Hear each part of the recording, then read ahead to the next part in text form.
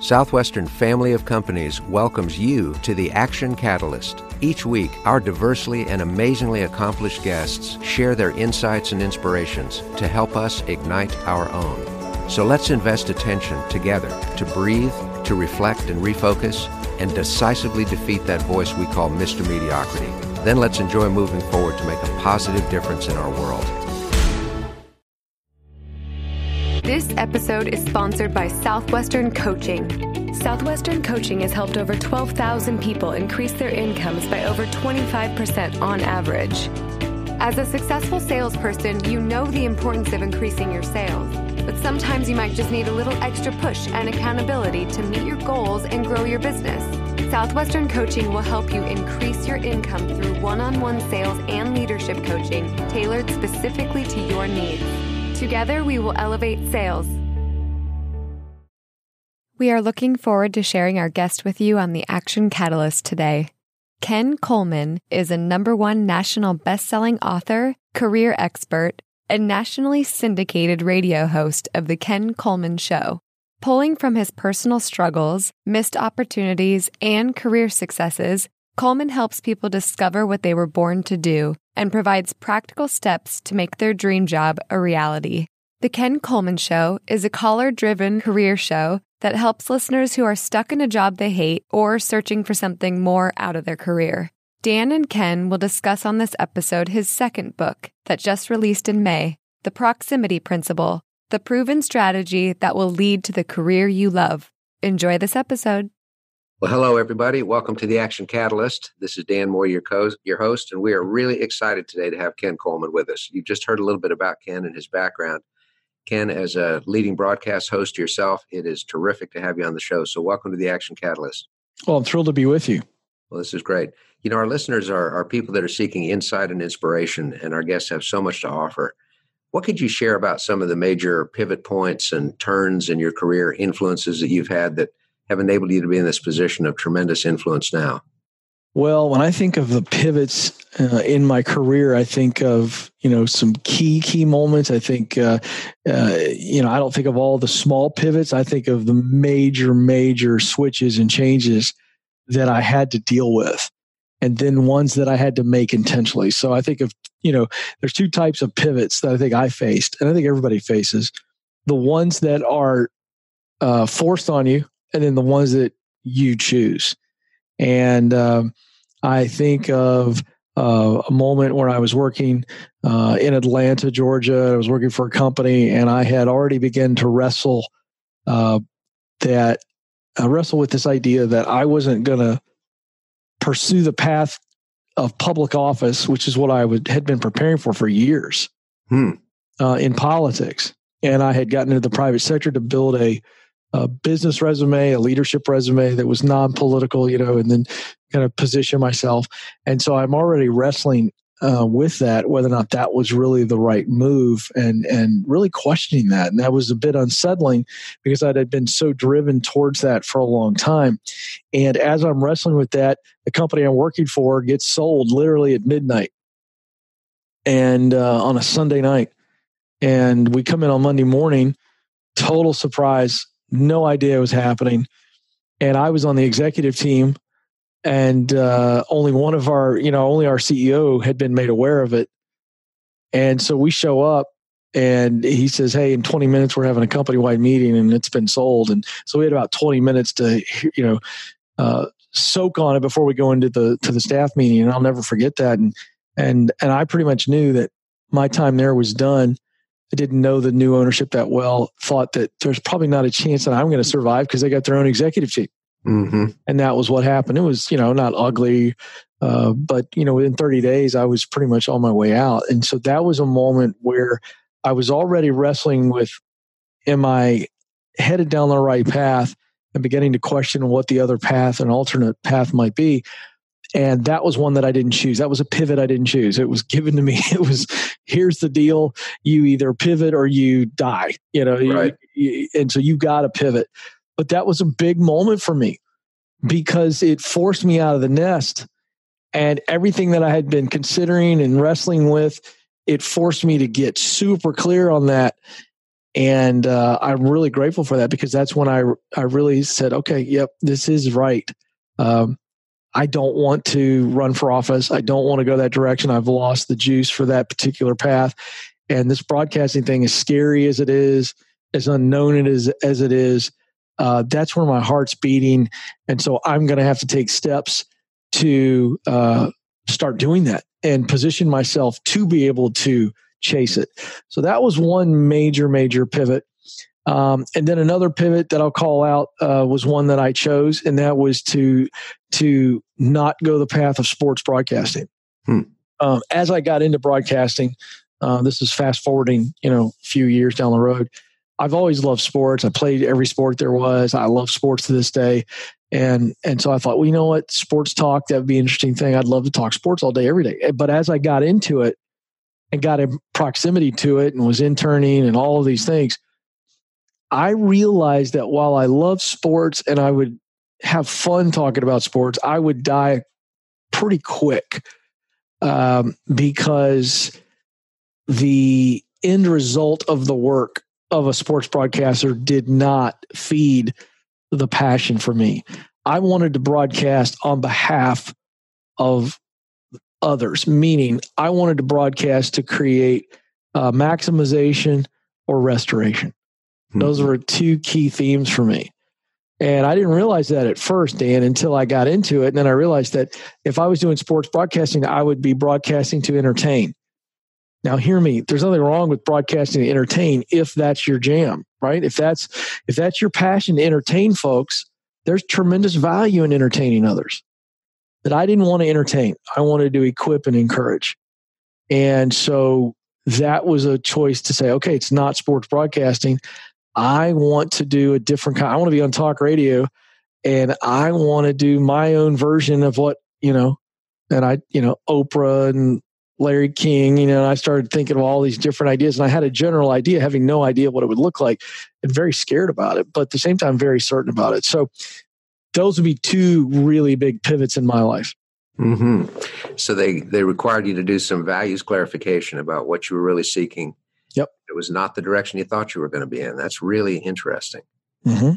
And the discernment between a self-imposed and a personally imposed decision, I think that's one of the things that people need to understand too, that we do have choices. Yep. Unless there's an external event like the company getting sold at midnight, which that's right. Definitely happened with you. Yeah, I'm glad you said that. I'll just make one quick point on that. If you're living on purpose and working on purpose, you will have to do some self-imposed pivots. Mm-hmm. There's no way around that. Mm-hmm. Even if you're within the same company, you can redefine what you do. Yeah, absolutely. Well, I mean, again, in order to continue to grow and advance, there's going to be some form of a pivot, and it just is what it is. If someone's progressing positively here, so we're talking about healthy growth and progression. Mm-hmm. You will be presented with forks in the road, and so that's what I'm talking about. You're going to have to choose to pivot one way or the other. Right, especially when you've lost your dribble. Right, if you can't pivot, you're stuck. Boy, isn't that the truth? The strength is in the dribble. Keep the dribble alive as long as possible. That's right. Otherwise, pivot, pass, do something great. That's awesome. Well, here's kind of a question. How does a person discern if the problem is in the job they're in or the way they're performing at it? In other words, blaming the job as opposed to themselves. Is there something people need to do to self-examine on that point? Yeah. So the answer to that from a macro point of view is you have to discern the answer to this question. Am I the lid, or is the organization and the job the lid? So we start there. We go, okay, there's a lid right now on my progress. So the question is, am I the lid, or am I in a situation, an organization where there's no ladder for me? There's no opportunity for growth. They don't promote growth. I've maxed out. I've done everything I could do. So if we look at ourselves, then the best way to start with this is let's just try to do some honest assessment. But then let's always check our own assessment, because nobody has blind spots like a human being. You can't show me a big bulky ship or a car or a truck that's got more blind spots than a human being. So let's try to take an honest assessment of, do I feel like I'm doing the best I can do? Am I growing? Am I contributing at my highest level? And then we're going to go ask some other people. Let's ask some coworkers. Let's have the guts to ask our leader, hey, listen, I want to grow professionally. And as a result of growing professionally, then I would receive more influence and then more pay as a result of more responsibility and influence. And the pay follows that. And you're sitting down with your leader going, hey, what's a growth plan look like for me? Let's start with, am I growing? Where are some areas where you think that I can do better? And so we do that by looking at peers, and then we look at our leader. And we want to get a true, honest assessment to make sure that we're not delusional. Now, let's just say, Dan, that we do all those things. And even sitting with our leader, they go, hey, you're doing a great job. I mean, you might be able to get better here and here, but this is little. I mean, you're doing a great job. And you go, okay. So I've done a 360 assessment here, and I'm doing a really darn good job. I ought to be able to be moving up. And so when I sit with my leader and I say, what's a growth plan look like? And they keep kicking the can down the road, and they don't come back with well, if we do this and this and this, then we'll be able to move you up. But there's no vision from your leader about a ladder for you. Mm-hmm. Okay, because that's important for human beings. We need progress, upward mobility. You got to show me a ladder. When a human being doesn't see a ladder, Dan, they're going to start looking elsewhere. And so when we get to that point, we now know, oh, this is the organization. There is not a plan for growth. You're looking for two things in a healthy organization. I call it a place to grow in the book, the proximity principle. Two things. Number one, is there a track record of the company developing their people? And then do they promote their people? Because when you're in an organization that has a track record for developing and promoting, man, that's great. That means there's a ladder. Now, flip it to the other side of the question. If you're in a situation where you're doing the right thing and you love the work itself, and yet you still feel as though you've lost the juice, there's no connection, you're just kind of miserable coming in, that means that you're doing the right thing in the wrong place. So don't question the career or the job, question the place. Give you an example of this. I get this call a lot on my show.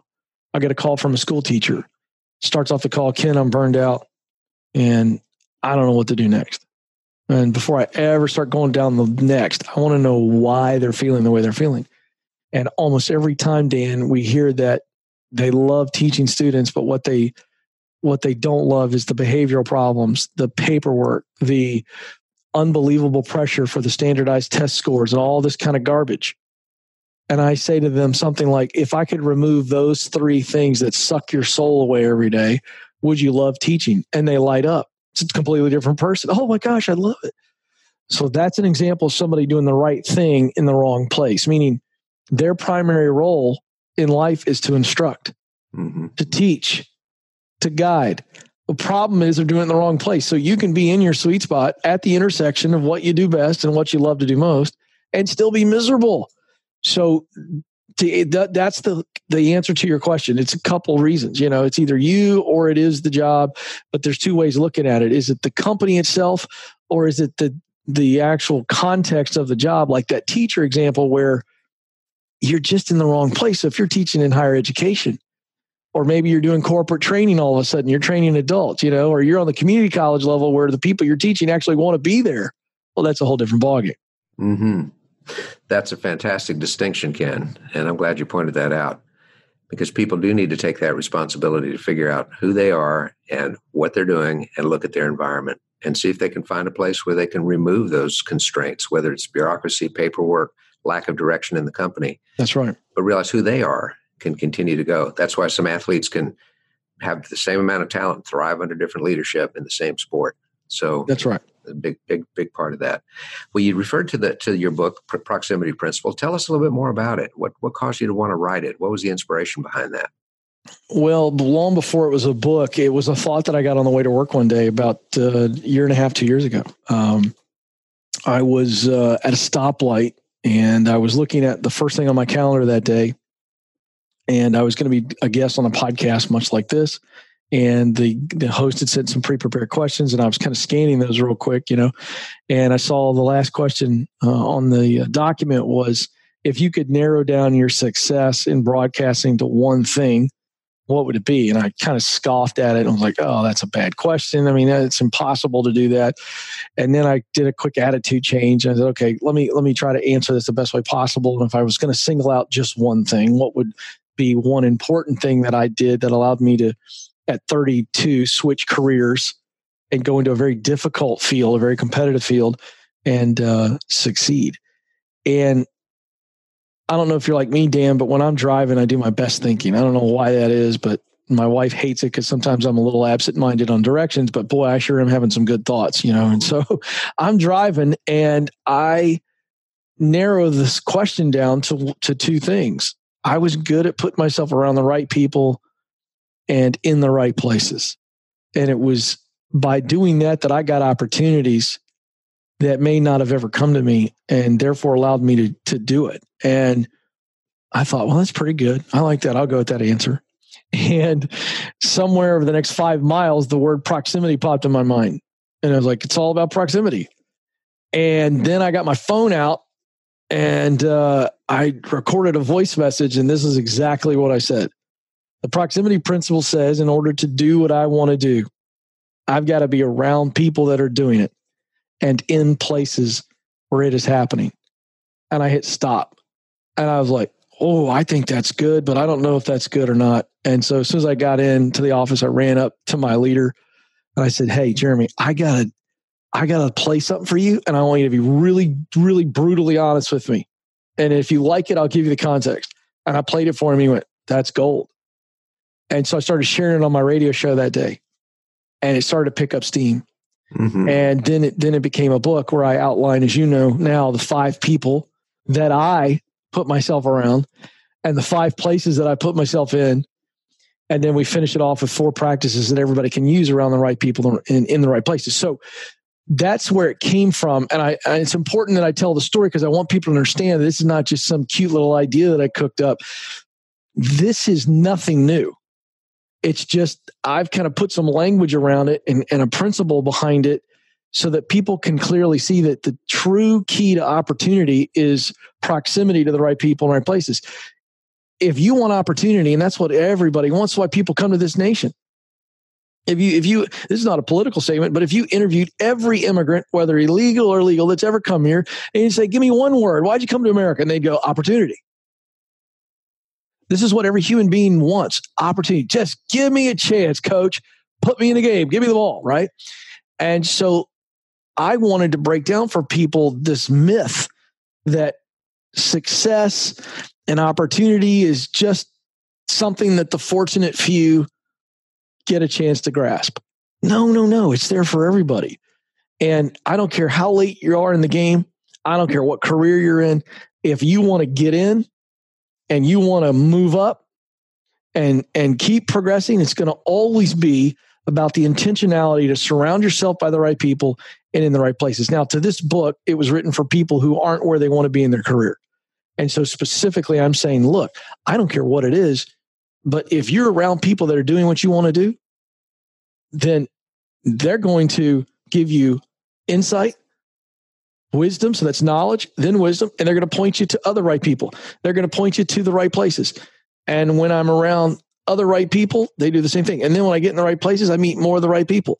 And what you see is a cycle of intentionality that does nothing but churn up opportunity. It's like going to a train station. If you're in proximity to the right people, Dan, and you're in proximity to the right places, if you just stay there, opportunity is going to show up. It'll knock on your door, not the other way around. Mm-hmm. But you use that phrase intentionality, because I know you've also said nobody's waking up every morning. That's right. Trying to think about what's the best career path for Ken Coleman. That's right. We've got to take that on ourselves. That's right. This is 2 things. So the intentionality is I'm looking, constantly scanning, who are the right people? Where are the places that I need to be? Well, that's number one. That's the first intentional act. And then the second intentional act is now I'm going to put myself there. Mm-hmm. I'm going to reach out. I'm going to look for a mutual connection. I'm just going to show up and volunteer like I did at a sports radio station, ESPN affiliate in Atlanta. I'm making six figures running my own company, and I show up and freak this poor little receptionist out. She's probably 23 years old, and I show up and I say, "Hey, I'm here to see so-and-so. I don't want to say his name because he's still there, and I'm here to see him, and he's the program director, and I just need 2 minutes with him." She goes, "Do you have an appointment?" I go, "No, but I really only need 2 minutes. I got my iPhone right here. I put a 2-minute stopwatch on it, telling that I know so-and-so and had a mutual connection. And I just want to talk to him for 2 minutes. I don't want anything from you, and I'll be out. He can time me. You can bring security with me." She looked at me like I was an alien. She made the phone call. The guy walked out. He was kind of looking at me like an alien. I had the 2 minutes on the stopwatch, and I did the whole meeting right in front of her. And when 2 minutes was done, he goes, "Come on back to my office, man. You're cool." That's how I got interning at a ESPN radio affiliate. And I was there Monday, Wednesday, Friday for 3 hours, screening phone calls, doing YouTube research, getting Sprite for the guy who's on the air who made less money than me. Like, that's an intentional act. You got to get there. And so it's not just seeing the opportunity. It's not just seeing where you need to be. It's getting where you need to be. There's plenty of people, Dan. Life is the road to success is littered with people who saw the right people, knew the right people, saw the right places, knew of the right places, and didn't do anything about it. To get to the train station, you got to leave your house first, right? That's it. That's amazing. Now, you do talk about 5 people we need to be proximate to. I'd love to hear your thoughts about professors, which doesn't mean somebody with a PhD necessarily. That's right. So the professor is simply defined as somebody who can teach me the fundamentals of what I need to learn, do to actually get qualified to enter the dance floor, right? What do I got to do to get in the dance? Well, you got to be qualified. So there's always something you need to learn and do to get qualified. So we want to find that professor. This is an archetype again, doesn't have to be a college professor, as you pointed out, but it's somebody who can teach me the fundamentals that I need to learn in order to get qualified. And not just they can teach me, they want to teach me. So the example of this in my book is a guy by the name of Jeff Batten who had a broadcasting school. He was a successful television radio producer. And he was doing this new school to teach people how to get into the broadcasting world. And he had touted all of his, current work and past work, everything. And I went and met with the guy and I interviewed him. And I came away going, this guy can be my guy. He can teach me what I need to know. He can teach me the basics of how to talk on the mic and how to do some basic script writing and play-by-play and all these things. And it was a sports broadcasting school. But to this day, I use some of the techniques that Jeff taught me. And so he's an example of somebody who could teach me, and he wanted to teach me at a school. I had to pay him for it. But the point is, he was about teaching the fundamentals. You want to find that person because they're the ones that are going to teach you the best. And sometimes the best teacher is not necessarily the best practitioner because it comes 100%. So automatic to that practitioner. You need somebody that's more of a conscious, competent, and they can pass that on to you. That's right. Although I would say this, you don't want to take shop from a high school professor. You want to learn how to build something, then, you go work with somebody who's a builder, who's a carpenter, and have them teach you some stuff. So they don't have to be the best, but they've got to have some actual experience. And the reason I point this out is because we're in a world now, Dan, where we got experts are a dime a dozen. And I only give someone the expert title if they've actually done at a high level what it is they say they can help me learn how to do. I'm not interested in theory. I'm interested in experience and expertise. And the expertise comes from doing it and being really, really good at it because you failed along the way and you've gotten good. So I would point that out. They don't have to be rock stars, but they got to be good. Well, I totally agree with that. And then they have to know why they're good, because sometimes people say, well, I just do it. It just comes naturally to me. And that's not helpful if you need techniques, skills, et cetera. So somebody can break it down for you. That's right. Like a good coach would do. So I think it's great. So professors and professionals, people that are 2 of the categories we got to spend some time with. Now, proximity, of course, is where we are, what's close to us. So what are some of the places people need to try to put themselves in order to learn what they need to learn? Yeah. Well, there's 5 places. I can rip through them real quick. We start, though, with the place that I think, Dan, most people overlook, and that's where you are. That's why it's the first place we write about in the book, because it's the one that everybody overlooks. And then, of course, we go into a place to learn, a place to practice, a place to perform, and a place to grow. But where you are is so important, because this is where you start. It's the inertia, the forward movement. Many times it's just simply acting on that first decision, and I'm going to do something right where I am. So let me give an example. We call it the law of the zip code in the book. And the law of the zip code says everything I need to get started is already around me. I get this call all the time on my radio show. Ken, I know exactly what I want to do. The problem is I got a wife and 3 kids, 2 dogs, a mortgage, golf club membership. My mom lives down the road, and she's thinking about moving in the attic with us if we get it finished, and blah, blah, blah, blah, blah, blah, and I can't move. And the idea that they got to move somewhere to go somewhere is really short-sighted. Now, what I mean here is that to get started doesn't mean you got to change zip codes. Now, there might come a time in your journey where the next step in your path and progressing forward does require a change of zip code. But it never requires a change of zip code to get started. It just never does. You won't convince me otherwise. Because again, I'm in Atlanta, Georgia, and I'm taking a broadcasting school 20 minutes from my house. And it's not the Mecca. It's not LA. It's not New York. It's not Chicago. I'm just in a suburb of Atlanta, learning how to do the basics of broadcasting. That was a huge starting point for me, because I said, all right, I'm going to go after this. I'm going to put myself out there, and I'm going to begin the process of learning what I need to learn.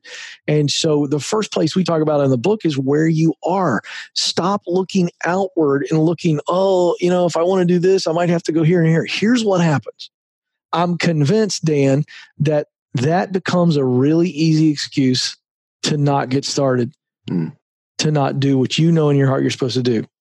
Because watch this. Well, Ken, if I want to do this is a small area, and there's just not much opportunity to do what I want to do in my area, and we just can't afford to move right now. So I can't do it right now. And what you've just said to yourself is this. Well, it's financially, it would be really risky for us to move. And the smart thing would be to not move. And I've got to be a smart, good person and take care of my family and be a part of the family. So I'm going to have to die to my dream, but that's the good thing to do, which is a complete crock of crap. You've just taken your limitations that you created and you've turned them into an excuse as to why you didn't pursue the dream, so that later in your deathbed, you're going to try to reason yourself into why you never went for it as you sit there soaking in regret.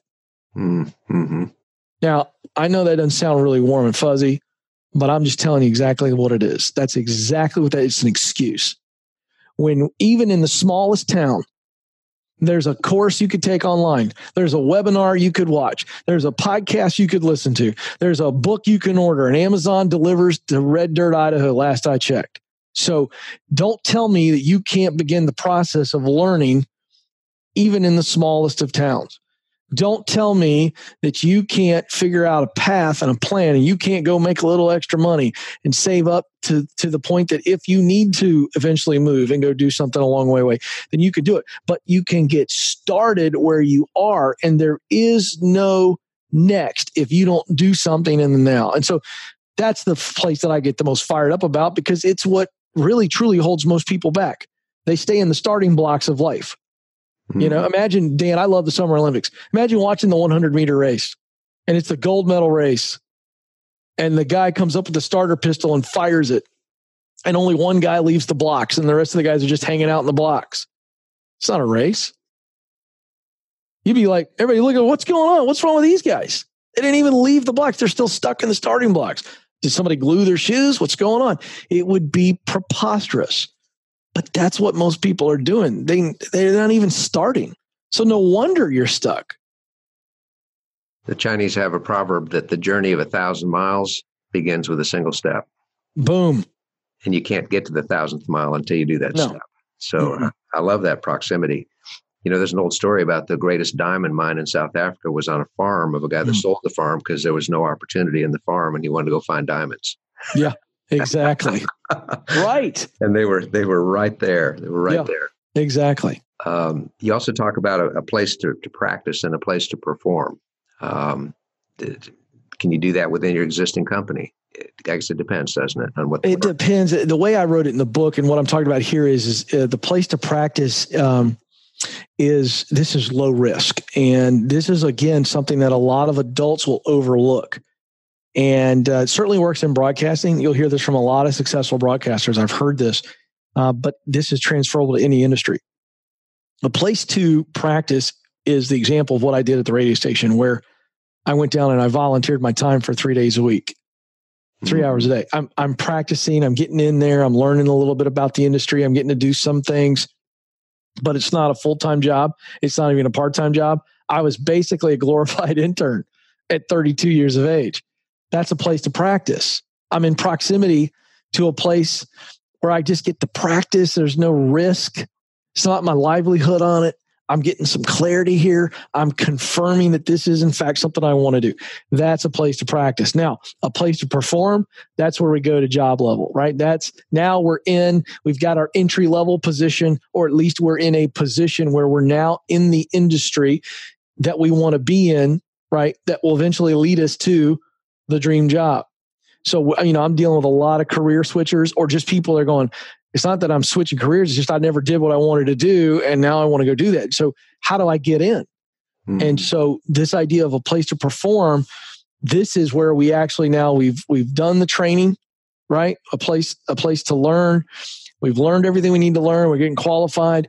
We've gone in there. We've done some low-level practicing, whether it's interning or auditing, and just kind of volunteering our time. And we're getting our hands dirty when they're and we've doing all this while we're truly getting qualified. And then once we're ready to go, we step in, and now this is game on. We're getting paid for this. So our place to perform is now we're doing this for money, and this is for real, right? So now we're getting measured on our actions, where there's measurables here. We got to perform. So that's the difference there. And again, I say this, Dan, because a lot of people don't realize how easy it is for them to audit or shadow some people around in the workplace, to actually volunteer so that you can get up close and personal. This isn't just like nonprofit and politics where you go volunteer. You can volunteer anywhere. Mm-hmm. You're not a moron and don't act like a complete goofball. You'd be surprised where you can go and what you can do. There's great power in the phrase, I will work for free. Huge. And if you're willing to take the time and effort. That's exactly. And by the way, it's almost impossible to get a no on that. Mm-hmm. That's right. If you're halfway decent, competent, and sincere in your desire to learn, there's no doubt. That's the key. You go, hey, here's why I'm here. I don't want any money. I'm not going to ask you for money. Mm-hmm. I truly am here because this is a part of my journey, and I want to help for the purposes of providing value while I learn more about this, because this is what I want to do one day. So I'll do anything just to be able to get in the building. Mm-hmm. I'm going to tell you something. You say that, you won't believe the doors that'll swing open for you. Mm-hmm. I think that's fantastic advice. It's like Bobby Knight said, the will to win is important, but not as important as the will to prepare. That's right. And so putting that in is so key. If we can jump ahead, some of these ideas, when you have the proximity mindset, let's say you found where you want to be, you think it's got the opportunity, you speak about your role, knowing it, accepting it, maximizing it. Can you expand on those parts for us? Yeah, these three things that you just mentioned are the key to progress.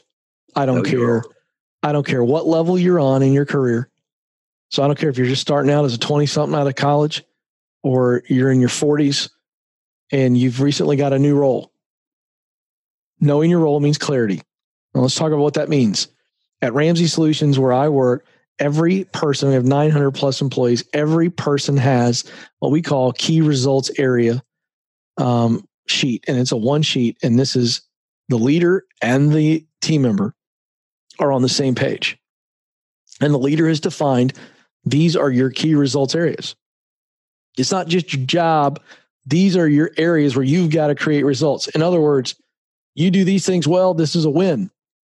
So that's clarity. You'll be surprised, Dan, how many companies don't do this, and how someone will get hired and they know what their title is.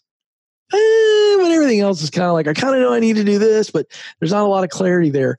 And so when it comes time to get measured, the leader doesn't really know what they're measuring, and you don't know how you're being measured. And so we've got a lot of frustration. So The key to advancement is clarity. So even if your leader doesn't give it to you, you ask for it. This is a way to lead up. Say, hey, will you put on a piece of paper? I'm cool with it. What I need to do that would constitute a win in your eyes. Well, they're going to love that because they really only care about one thing, you helping them win. So go ahead and do that. So now we got clarity. So that's what know your role means. Be really clear on what your role is. Because here's the deal. There is no next, Dan, if you don't win in the now.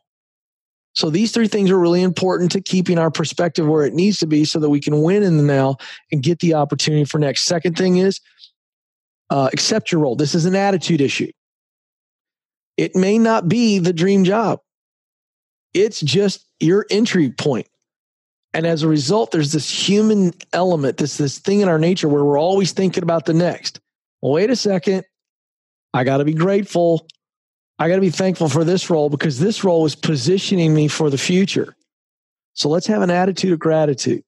This will keep you where you need to be mentally and emotionally as we persevere and have to be patient. Third thing, maximize your role. This is effort. So we talked about clarity. We talked about attitude. Now we're talking about effort. Now that we know what our key results area are, we're going to do all that and we're going to crush it. But now we're looking for other ways to serve the leader, to help our coworker, to be an amazing teammate, to find value and do things that people didn't expect and go above and beyond what is expected. Those are the people that get noticed. And those are the people that get promoted. So the proximity mindset is know your role, accept your role, maximize your role. That is the formula for progress. And as much as I hate to say it, we're going to have to end on that very high note because time with you goes like fast, Ken. Oh, cool. Wow. I love what you just had to share with everybody because regardless of whether the person owns their own business or whether they're trying to think about what to do in their nonprofit or whether they're just a person trying to live life well, that's gold what you just shared. And thank you. About being in the right situation, figuring out intentionally what you want to do, and then taking the right actions. So you're what the Action Catalyst is all about. Thank you, sir. For you on being on the air here. Thanks for having me. Absolutely. Keep up the great stuff. And your book, of course, I've got here to share, The Proximity Principle. And this is available wherever good books are sold, not where bad books are sold. That's right. Only good ones. And it's phenomenal material. I would encourage everybody to check into this and listen for Ken on his own show and spend time with him because it's time well spent. So thank you for being on the Action Catalyst, Ken. Thanks, Dan. I had a blast. Appreciate you. If you enjoy this podcast, please make sure to subscribe. To stay updated on everything that the Action Catalyst is up to, make sure to follow us on Facebook and Instagram at Action Catalyst Podcast and Twitter at Catalyst_Action. Thanks for listening.